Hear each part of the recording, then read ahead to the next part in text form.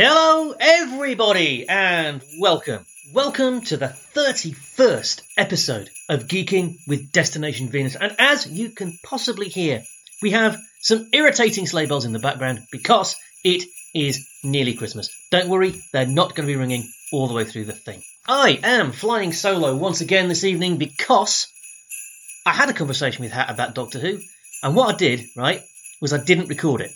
So, yeah. Not a chance to get everyone back together to have another conversation about it. So today, you are going to get my personal, spoiler-full review of Doctor Who Flux. And, you know, we've got some sciencey stuff, we've got some comics recommendation stuff, we've got some spacey stuff, and we've got a plug. Because last week, at the end of last week, I sat down and recorded an episode of the Awesome Comics podcast with the Awesome Comics guys.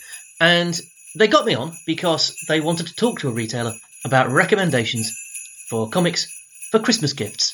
And do you know what? I'm not going to go into a big Christmas recommendation thing on here. I am going to point you at the Awesome Pod. Links in the show notes. Go and check that out. Listen to me ramble on. I am quite rude about Leeds at one point, so sorry Leeds. But without further ado, we're going to sound the spoiler horn. And then we're going to talk about Doctor Who. Spoilers! Spoilers! And you know what? It's just struck me that the spoiler horn actually comes from Doctor Who. Thank you, River Song. Anyway, you have been warned. From this point onwards, if you haven't seen Doctor Who Flux, there are going to be a bunch of spoilers.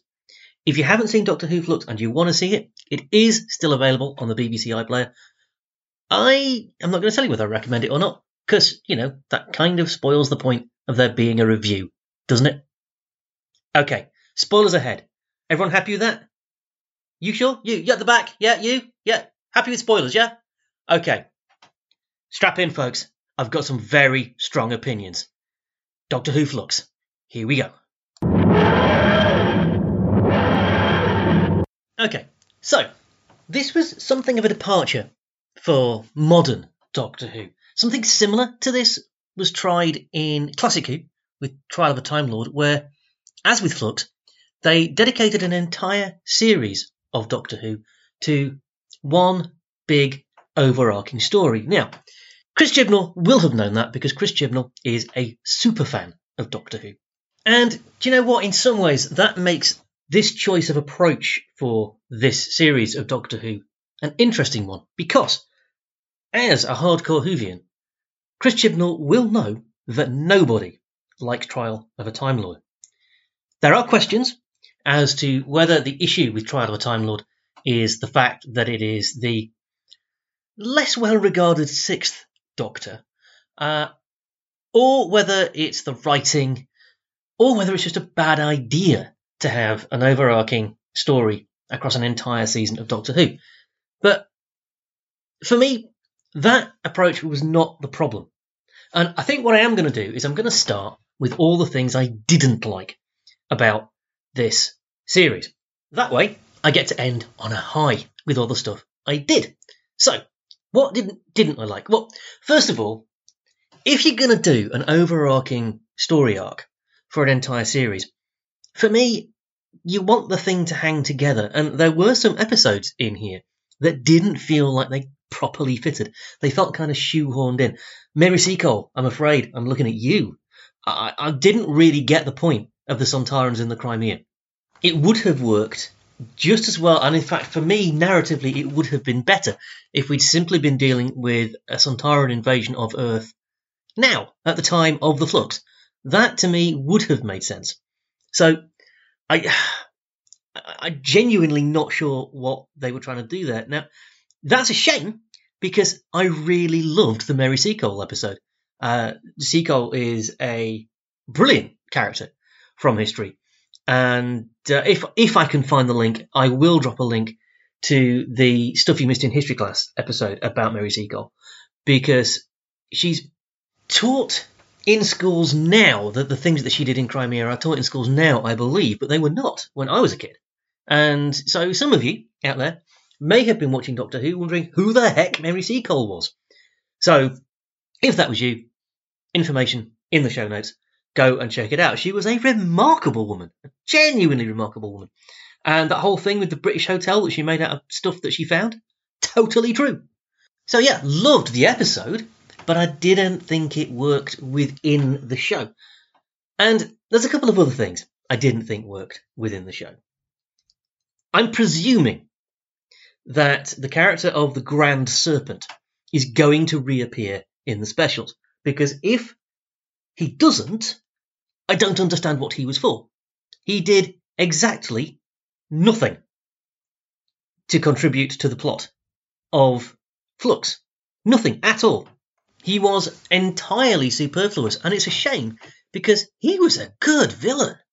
I really liked him as a villain, but there was no point to him. And you know what? Say what you like about Chris Chibnall as a writer. He's not a bad writer. And just to have a character floating around for no apparent reason is kind of bad writing. So there has to be a reason he's there. I'm just flummoxed as to what it actually is. So I'm hoping that he'll serve some useful purpose in one of the forthcoming Doctor Who specials that will round out the Chibnall-Whittaker era. And another character that was entirely superfluous, and again, I can't believe I'm saying this, Kate Stewart. What exactly was Kate Stewart there to do? Because again, she basically didn't do anything. Every action that Kate Stewart took during that show either didn't need to happen because, we didn't need to see her facing down the Grand Serpent because there was no reason for the Grand Serpent to be there as far as I can tell. Or it could just have been done by somebody else. So, thrilled as I am to see Kate Stewart back, why was she there? What was she doing? And finally, two more characters that didn't really need to be there.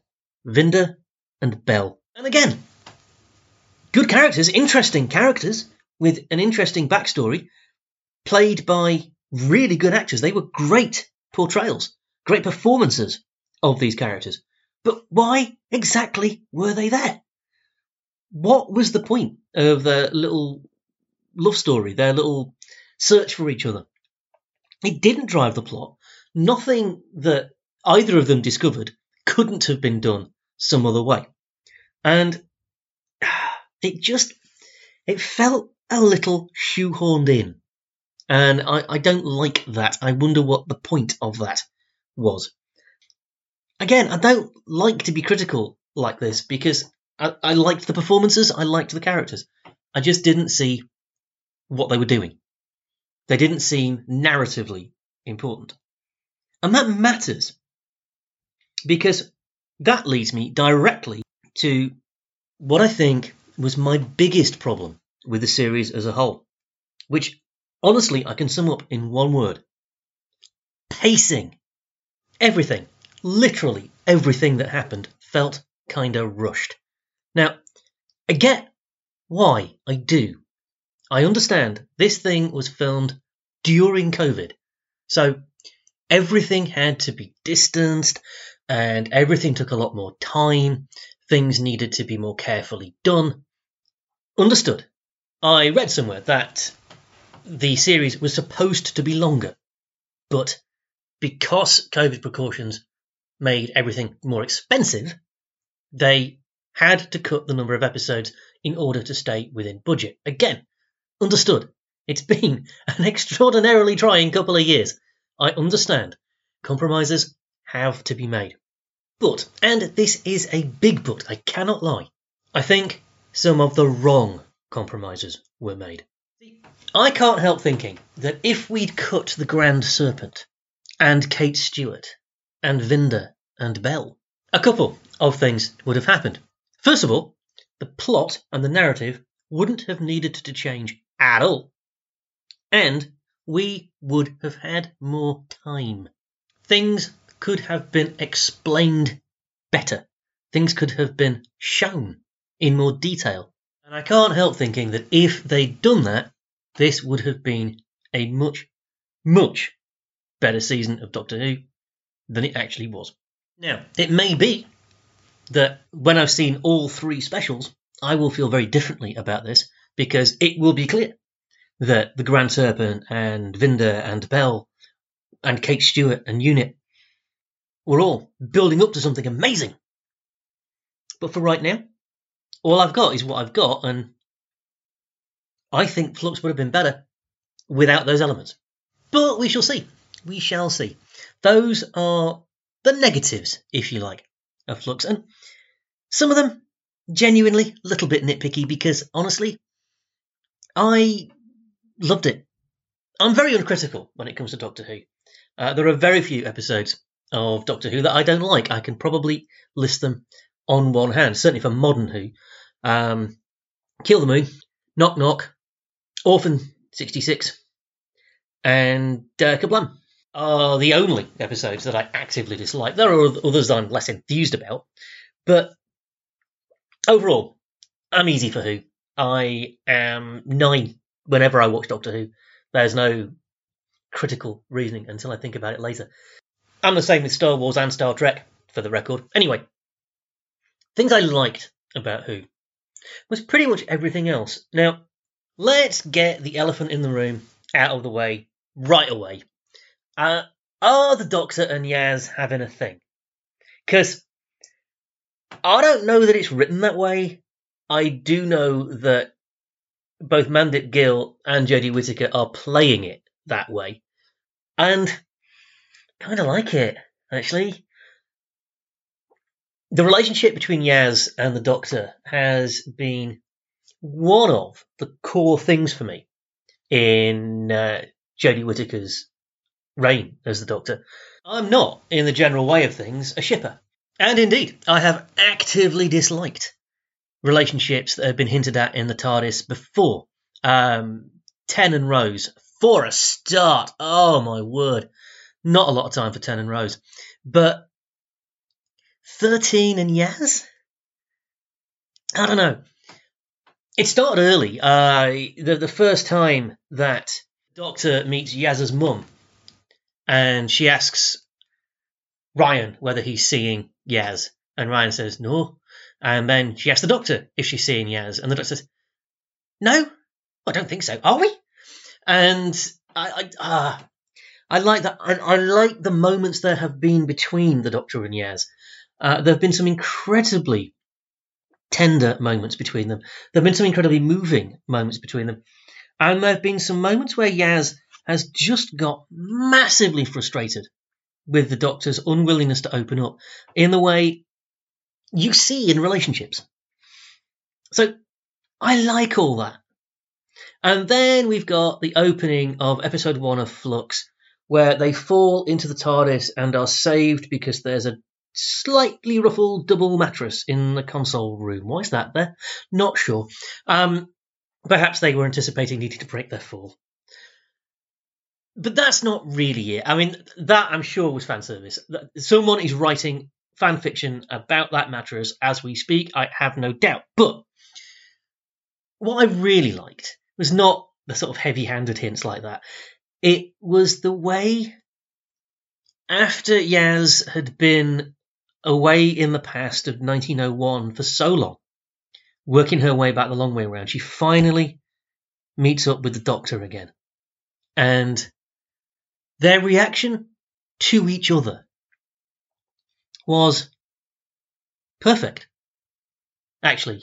And the way the Doctor and Yaz expressed how much they'd missed each other, as whatever, as friends, as lovers, whatever they are, there's a real relationship there, which is more authentic, I think, than any of the relationships I've ever seen in the TARDIS.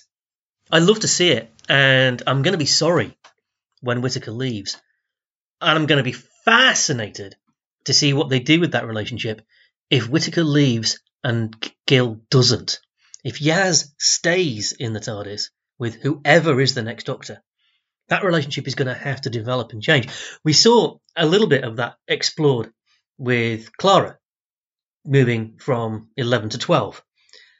I think Yaz's relationship with the Doctor, because it's so much more authentic than the relationship that Clara had with the Doctor, I think we might get a much better exploration of what it must be to travel with the Doctor and then have them change into a completely different person. So that's fascinating. And to be honest, that's not the only reason I hope Mandip Gill stays. I want Mandip Gill to stay as Yaz because I think she's fabulous as a character. Probably my favourite companion of Modern Who. And given that Modern Who includes Amy Pond, that's a big thing for me to say. So yeah, I loved that relationship. And I'll tell you what else I loved, which I did not expect to. Dan. John Bishop can act. Did anyone know that? I didn't know that. He was really good. And you know what? I was cynical. There was a lot of chatter when Bradley Walsh left as Graham. And then it was almost immediately announced that Bishop was coming in as Dan, because a lot of us had been quite looking forward to the Doctor and Yaz in the TARDIS. But there was also just that element of, we need another middle-aged white guy, do we? Okay. And that's not what Dan was there for at all. His character really worked within the narrative in a way that so many of the other new characters didn't, and made a great companion for Yaz. When they're, stuck in the past and Indiana Jones in their way round all the ancient sites, he was a great foil for Yaz. And then there was that glorious bit where Dan says he's going to go and talk to the tunnel guy, one Scouser to another. And Yaz says, Dan, are you from Sheffield? Because you never mentioned it. To which Dan replies, you're all right, Sheffield, keep your cutlery on. And I loved that interplay, that recognition of the East-West city rivalries that happen between Yorkshire and the Northwest. It was just a nice little moment, and I wish we'd had more of those.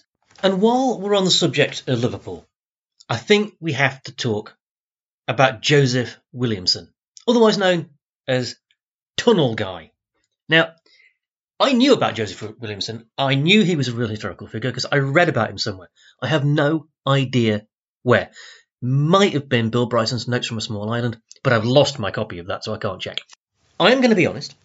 When he first appeared in the early episodes, I had no idea what was going on or how he was going to fit, and I actually found him quite confusing. But I bore with it, and I'm glad I did, because using Joseph Williamson in that way and using the Liverpool tunnels in that way is an example of something that Doctor Who just does brilliantly, which is take actual, genuine, real-world weirdness and give it a science fiction explanation. The idea that Joseph Williamson was motivated to dig those apparently pointless tunnels through Liverpool was because he was linking up rifts in the time-space continuum. Perfect. Just perfect. Love it, love it, love it. And, of course, just that alone justifies the character of Dan and Dan's love of his city of Liverpool, which I also loved.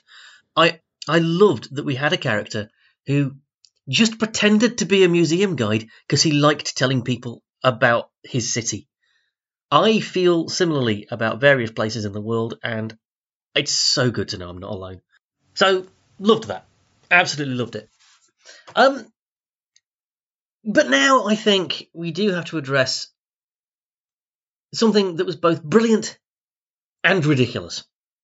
And that are the villains. Not the Grand Serpent bloke, he doesn't really count. The actual villains. Swarm and Azure. First of all, those are stupid villain names. I'm not sure I could have come up with anything better, but those names are stupid names. Swarm? Why was he called Swarm? How does that fit or make any sense? And Azure was called Azure because she was blue? Or something? Come on, do better. It's not quite as bad as Unobtainium, but it's really knocking on that door. And stuff like that really annoys me because it always just takes me out of the thing. Breathe. However, they were beautiful character designs. I mean, the makeup, the prosthetics and the glitter, and they looked brilliant. And the costumes, they too were just fantastic. And a real example of how stunning your results can be, even if your thing is not all that complex.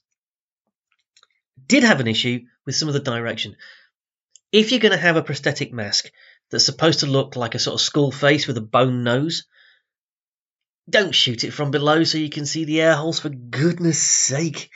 And yeah, there are a couple of issues actually with the direction and the shooting of a lot of this series. The Sontarans had a new look. I liked that too. But again, they kept being shot in a way that made it really obvious they were wearing a prosthetic face masky thing, which could have done better. But anyway, back to the villains, Swarm and Azir. As villains, they were great.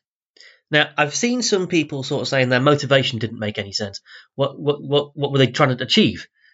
Just like destroy the universe for the sake of destroying the universe? That's ridiculous and silly. And yes, that's the point. They were just pure evil. To the point that they genuinely didn't understand that they were evil, like proper villains don't. There was a wonderful conversation towards the end, I think it might even have been in the final episode, where Azir is talking to the Doctor, and she's like genuinely confused. It's like, well, why is existing better than not existing? Why is life better than death? What are you so annoyed about? Why do you keep trying to stop us? Why do you think you're right? And it's the genuine confusion of somebody who is so removed from what we would consider the right path that they genuinely just can't comprehend what the problem we have with them is. And I like that in a villain. A sort of scenery crunching villain is nowhere near as convincing as a villain who genuinely doesn't think what they're doing is wicked. They understand they're hurting people, they just don't understand that it's wrong. They understand they're destroying things, they just don't understand that it's wrong. No one's ever a villain in their own head. And I thought Swarm and Azir beautifully summed that up. Also, have to say, really fine performances from both actors. But if we're talking about villains and costume design, we need to have a little chat about Passenger. First of all, what? So he's a robot-y thing that has infinite amounts of space inside him. Okay. Why make it humanoid? Doesn't make any sense. I would have found Passenger more intriguing if it had been more, well, not TARDIS-like, but more inhuman. A box. Passenger could just have been a box. And if Passenger had been a box, a couple of things would have been achieved. First of all, they would have saved some money on that costume. But second of all, it is understood they wouldn't have saved that much money on his costume because that was an airsoft mask. You can buy them on Wish. They're 20 quid. For goodness sake, I absolutely approve of Doctor Who just using stuff off the shelf to make the costumes. It's a low-budget show as these things go. Brilliant. I've seen the Ark in Space. The monster there was green bubble wrap, and it was fine. But at least when they used the bubble wrap in the Ark of Space, they at least made it green so it didn't look like ordinary bubble wrap. If you're going to take a 20 quid airsoft helmet to use in a costume in a well-renowned science fiction drama, do something to it. Modify it a little bit so it doesn't look like a 20 quid airsoft helmet. Because again, every single time Passenger came on the screen, I was not thinking, ooh, what's going to happen now in this complex narrative? No, I was thinking, you get them on Wish. And it just took me out of the thing. And I hate that. You can probably tell. So yeah, but we shall dwell no more on the airsoft mask because there are other brilliant things about Flux I want to talk about. First of all, the Weeping Angels and Claire. Now, that was a stroke of genius, that you have a psychic who recognises the Doctor, even though they've not met before, because she's seen the Doctor in a vision. And she meets the Doctor actually before the thing that causes her to get involved in the Doctor's life occurs. Because then we see her being sent back in time by a weeping angel. And that use of the weeping angels I thought was clever. Not a massive fan of how they changed what the angels are, but they did use them well. And giving the angels a bit more backstory, I quite like.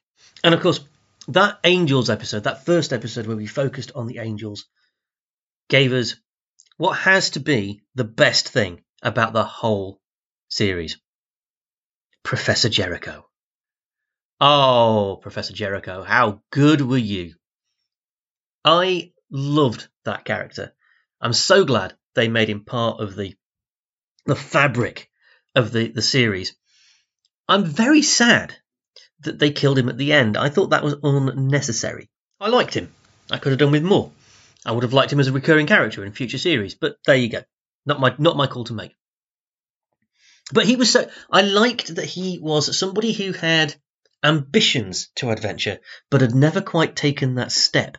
And in that first episode he appears in, the angels mock him and say, he's never done anything, he's never gone anywhere. And then he meets the Doctor.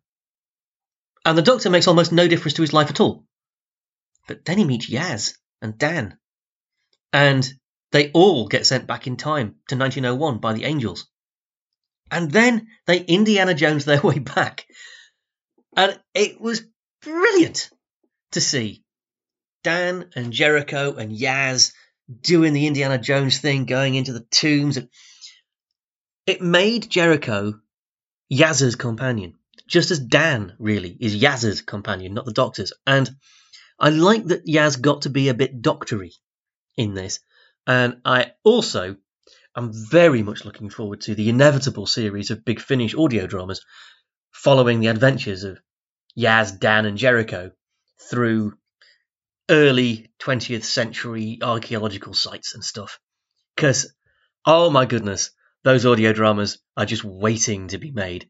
And that's the kind of spin-off generation that I really like about in Doctor Who. You get a lot of that. And I'm really looking forward.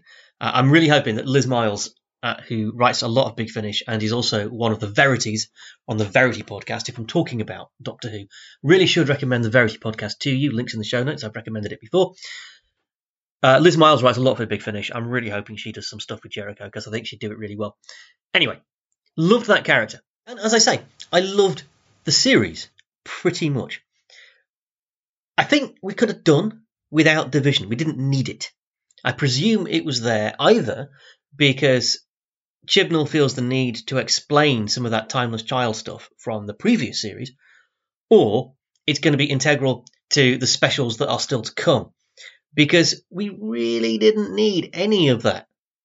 And just as with the Grand Serpent and Unit and Kate Stewart, if we hadn't spent so much time prattling around with the Division, we could perhaps have had more time to have more of the other stuff explained, and the pacing could have been better. So yeah, overall, I absolutely loved this season of Doctor Who. As I've loved them all, I don't think I've disliked a series of Doctor Who since the 80s, when I was not a fan of Colin Baker's final series at all. I am sad that we're coming to the end of the Jodie Whittaker era of Doctor Who. I think she has been the most doctory of doctors in many, many ways. Very much like Capaldi, she really threw herself into the role. At the beginning of lockdown, when kids had come home from school one Tuesday night and then didn't see their friends again for 3 months, it was brilliant of her to make that little video that they put out about the Doctor just saying, "Oh, don't worry, it's all fine. I'm hiding. We're all hiding a little bit at the moment. It's fine." And that was great. And as far as I can tell, she did that off her own bat. And she could do it in lockdown because she has the costume at home.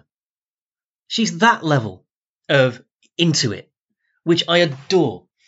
She's brought a real, slightly befuddled energy to the role.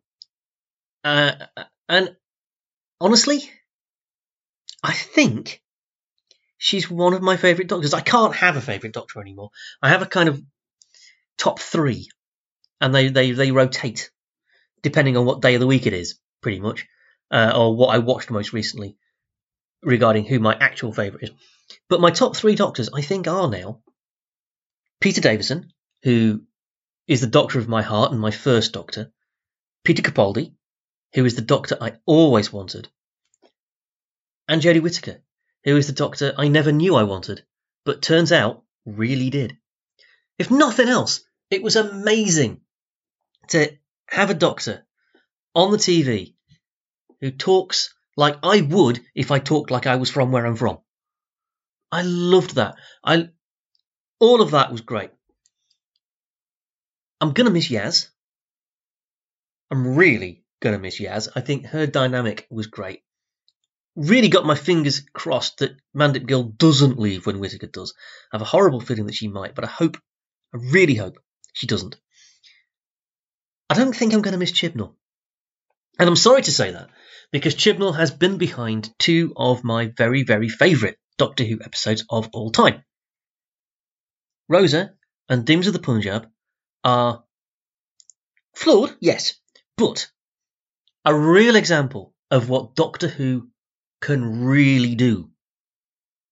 Okay, it's important to remember Doctor Who was originally conceived actually as an educational show, that this mad professor character would take his granddaughter through history and kids would watch it on a Saturday night and accidentally learn stuff. Rosa served that purpose. Demons of the Punjab served that purpose, and Demons of the Punjab is even more important because it's a bit of British history, a bit of British colonial history that we don't talk about here, really. And we should, because the partition of India and Pakistan is something that we absolutely did. I'm not going to get into a rant on it now, but I was not taught about that in school, and I think I should have been. And Doctor Who can at least make a start in it. I mean, I am not suggesting that kids should learn all their history from Doctor Who, but Doctor Who can cover stuff from history, which might then inspire kids to go out and find out more about it. And I know that happened with Rosa and Demons of the Punjab. It absolutely did. I know kids who went out and did it. So yeah, Chibnall, brilliant for that. Overall, just let too much go.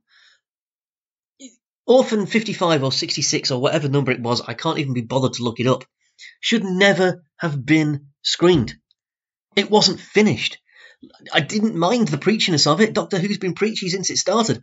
But for goodness sake, if you're going to put something out on prime time television, finish it first. That script felt like a first draft. It didn't feel finished. The effects didn't feel finished. It was like, oh, we need to do another episode, but we've run out of time to finish writing it. You had the thing where the old guy was kidnapped by the dregs, and you could hear him on the radio, and he was just kind of matter-of-factory saying, by the way, could you possibly kill me, please? Because the idea was he was being tortured so horribly that he would rather die, but it didn't sound like he was. None of the actors' hearts felt like they were in it. And at the end, the Doctor just abandons two people to pretty much certain death with a cheery wave. That's not the Doctor. That's the least doctory thing to do. So there was that. Some of the preachiness was a little heavy-handed, even for Doctor Who. I could have lived with that, but too many of the scripts were too weak. The writing needed to have been better. There are 3 specials still to come. I've seen the potential for greatness in Chibnall. I would like to see that potential realised. We shall see. I'm hoping to have an actual proper discussion with somebody about this whole season and the New Year special early in January. And I think I'm also planning to have a proper retrospective with as many geeks as I can fit in the studio or onto Zoom when Chibnall's run is finally over. But for now, I think I will bother your ears no more with my thoughts on Doctor Who. I thought season 13 was flawed, but I loved it. I thought the highs were very, very high, and the lows were not that low, really. The pacing was awful. I think I understand why. There were several things that happened during the narrative that I think were fairly clearly because of COVID. And I think this season's always going to have that asterisk over it. You know, that filmed during lockdown thing. It could have been better. I think it would have been better were it not for the restrictions that COVID placed on everything. And I think ultimately, after the couple of years now, we've all had, I really do think we kind of have to be forgiving of that. So, I have talked for over half an hour about Doctor Who Season 13, Flux, and not mentioned the talking dog. I'm not going to. I liked him, but let's leave it there, shall we? Okay, a fairly incomplete review, I think it's fair to say, but enough to say. I loved it. I love Doctor Who. I love Jodie Whittaker. And I'm really looking forward to New Year's Day and the New Year special. But now, time to move on away from science fiction towards some real space.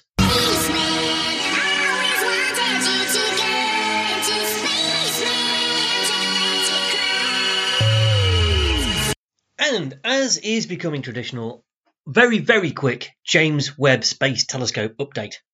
Everything's still fine. There you go. That's all you need to know. Everything's fine. Don't worry about it. Still scheduled for launch in just 6 days' time. It's been 30 years in the making, folks. Really, really got all of my fingers crossed. But the real news in space this week is of a successful NASA mission. Something that has gone absolutely according to plan, which is pretty rare in space, and it's a genuine achievement. Because NASA has actually touched the sun. You may remember that a couple of weeks ago, NASA punched an asteroid, and that was impressive enough. But this is... Actually, I was going to say it's beyond my wildest dreams. It isn't, because there's a Thunderbirds movie from the 1960s, Thunderbirds Are Go, where they do something similar only with people. So come on, NASA, step it up a little bit.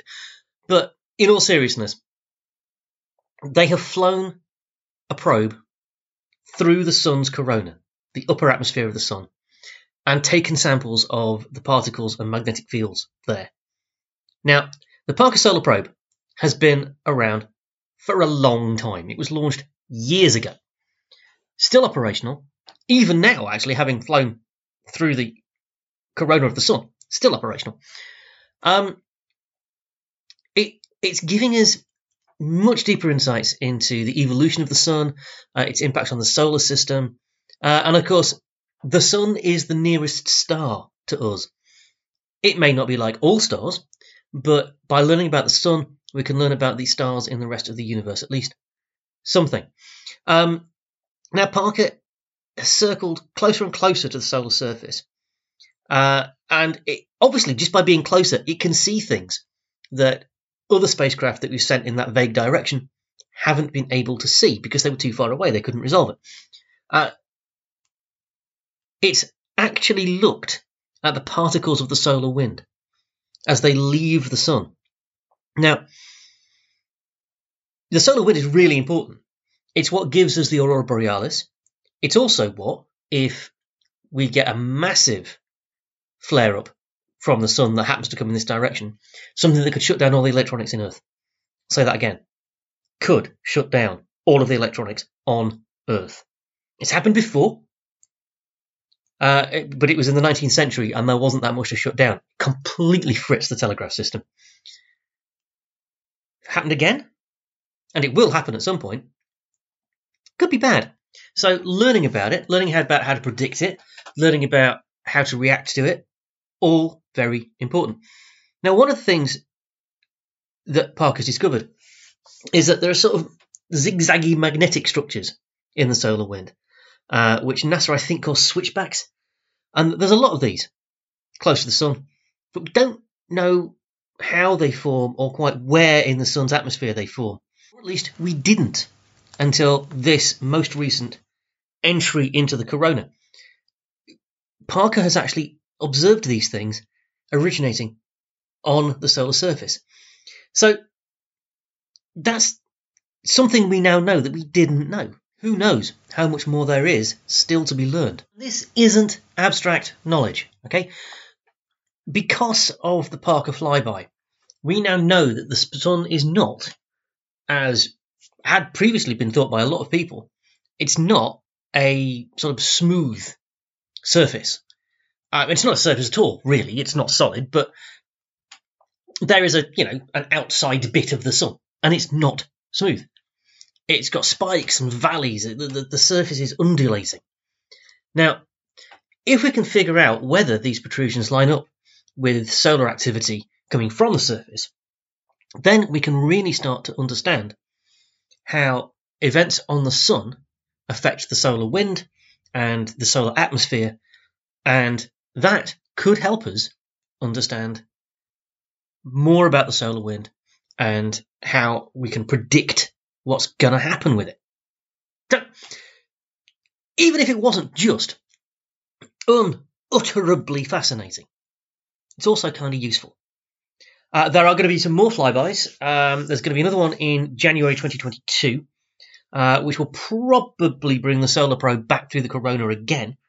And as I say, who knows what we'll find then? Maybe more about these switchback formations. It's going to be so worth keeping an eye on it. And of course, by January 2022, we'll start to have a bit of a handle on whether the James Webb Space Telescope is going to work as well, which is also kind of exciting. So, space, the final frontier. So many exciting things happening. It's going to be an extraordinary 2022.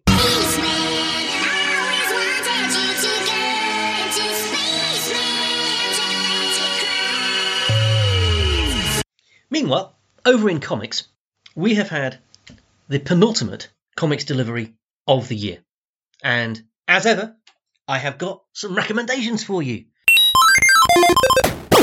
Not as many as usual, because as often happens, as we get closer to the end of the year, the volume of comics seems to shrink and the deliveries get smaller, which is nice because it means I can focus in much more detail on the things that are new.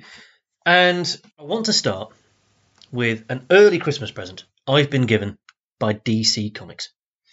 And I'm going to lean back from the mic a little bit because otherwise I'm likely to blow your eardrums out by how excited I am with this. Because we've got a series called Batgirls! And it features 3 of the best characters in the entire DC universe! And as you may be able to tell, I'm quite pleased about it. I've spoken of my love for all things Bat-Universe before. I'm pretty sure I've spoken of my love of the Batgirls before. And it's so nice. Just as Marvel have with Kate Bishop and Clint Barton, or Miles Morales and Peter Parker, they've recognised that you can have 2 completely separate characters with the same codename. DC have finally come around to this. And we have several Robins, who are calling themselves Robin, and we have several Batgirls, who are calling themselves Batgirl, and they're all part of a thing, a heritage. They know each other, they're friends. It works. It absolutely works. The Batgirls in question here are Cassandra Cain, formerly known as Orphan, who took up the mantle of Batgirl when Bruce Wayne was out of the city of Gotham, when Gotham was destroyed by an earthquake. And Barbara Gordon couldn't be Batgirl because she was still a wheelchair user at the time. I love Cass. She's the ultimate fighter. She was raised to be an assassin and for a long time was mute. She didn't speak at all. And I kind of liked her as that. I like her more now that she talks, because she's got some attitude. Stephanie Brown. Stephanie, formerly known as Spoiler Brown, who took up the mantle of Batgirl under the guidance of Barbara Gordon, again, while Barbara was still using a chair. And she was also, briefly, a Robin. Of course, very famously, for a long time, she was Tim Drake's girlfriend. And those two are going to need to have a bit of a talk, I think. The revelations about Tim's sexuality over in Batman Urban Legends. And then there is Barbara Gordon, who is not donning the cape and ears for this.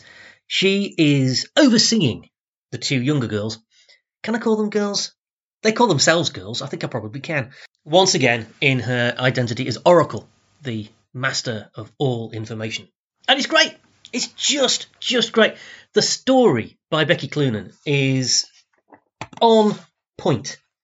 I absolutely love these characters, and if they'd got them wrong, I would be furious. But it is working so beautifully.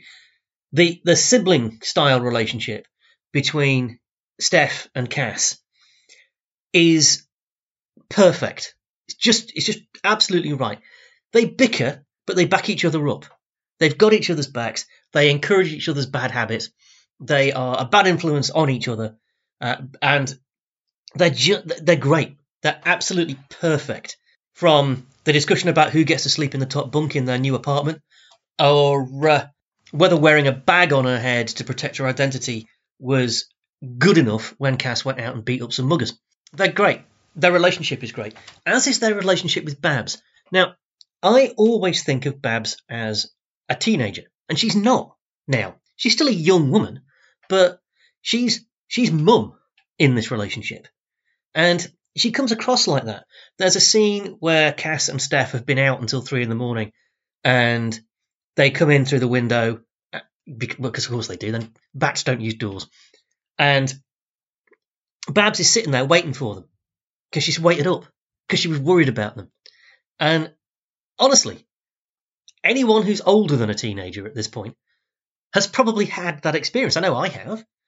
Sort of rolling in just before dawn, when I was home for the holidays from university for the first time, to find my dad sitting in the kitchen waiting for me. That vibe, very, very much here. And the pacing of this book is brilliant. It doesn't hang around. We're into a couple of kind of plots already. So just 20 pages in, and we've got a serial killer, and we've got a sort of an information foil as an enemy for Oracle, and we've got a gang of bikers, and we've got zombie road menders, and there is so much going on. It's brilliantly told. Becky Cloonan is a flipping genius, as is Michael Conrad. I keep crediting Cloonan with this. It's actually co-written by Becky Cloonan and Michael W. Conrad. Art by George Corona. That's George with a J. With colours by Becca Carey. And the art is also brilliant. The art and the colours. It's a great colour palette. It's occasionally vibrant, occasionally muted. They're printing on sort of almost like newsprint paper, which I prefer to the glossy stuff. And the colouring works on that kind of matte surface. The art is really dynamic. It's not realistic. It's quite cartoony. It's quite rough in places. And I like that. There's a real chaos of line going on, which reflects the personalities of the two younger Batgirls. Overall, it is a glorious, glorious package.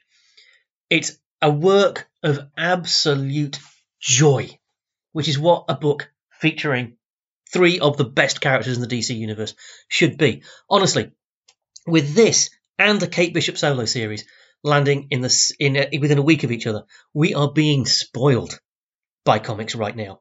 If you don't buy any of the comics this week, go and take a look at Batgirls. It really is that good.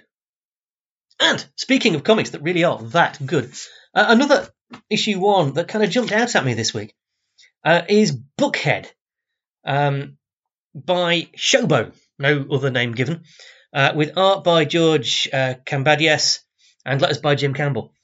It's an interesting story of a town where something strange is going on. This town of Buckhead. A new kid arrives in the town and starts to notice things that other people aren't seeing. There's something going on with tattoos, and he sees things that other people don't, and that's weird. And there are so many vibes to this. It's your typical outsider in a small town story in many ways, but there's a little bit more depth to it here. For a start, our protagonist is Nigerian, and you don't see that in American comic books all that often. And the way he starts to uncover what appears to be a weird conspiracy is also it's a slow burn, but it's a convincing burn. It really works. The pacing couldn't be more different than the pacing in Batgirls, and it works for this narrative perfectly.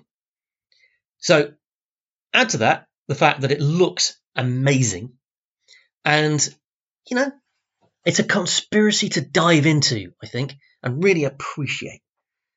So those are my 2 comics recommendations of the week. I am just going to throw in a quick honourable mention for "'Tis the Season to be Freezin'" from DC Comics. DC do something like this every year. It's becoming a bit of a sort of seasonal staple, where they just drop an anthology of short, festive, wintry stories.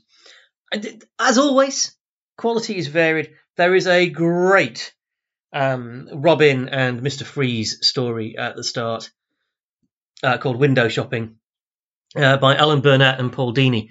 Paul Dini, who was pretty instrumental in creating Batman the Animated Series. It's drawn very much in that Batman the Animated Series style. Huge fun. If nothing else in this book was good, it would be worth the price of admission for that story alone. As it is, lots of things in this book are good. It is expensive, and I hate it when DC do this. It's got a nice cardstock cover. It's a nice sort of glossy cardstock cover. It's about 100 pages, but it's £7.99, and I always think that's a bit much for a comic. It's not really graphic novel sized. It's half graphic novel sized. I suppose it's half as much as a graphic novel, but I don't know. It just feels dear. I would have preferred it if the Christmas treat that DC wanted to give us was just a regular 80-page giant, wasn't square bound, just stapled like a regular comic, because then it would be cheaper and more people could afford it, and I would like that. I really am getting cross with the price of comics these days, but I shouldn't say that because I sell them for a living, so actually they're all great value. Yeah, whatever. Anyway, 2 great comics and an honourable mention.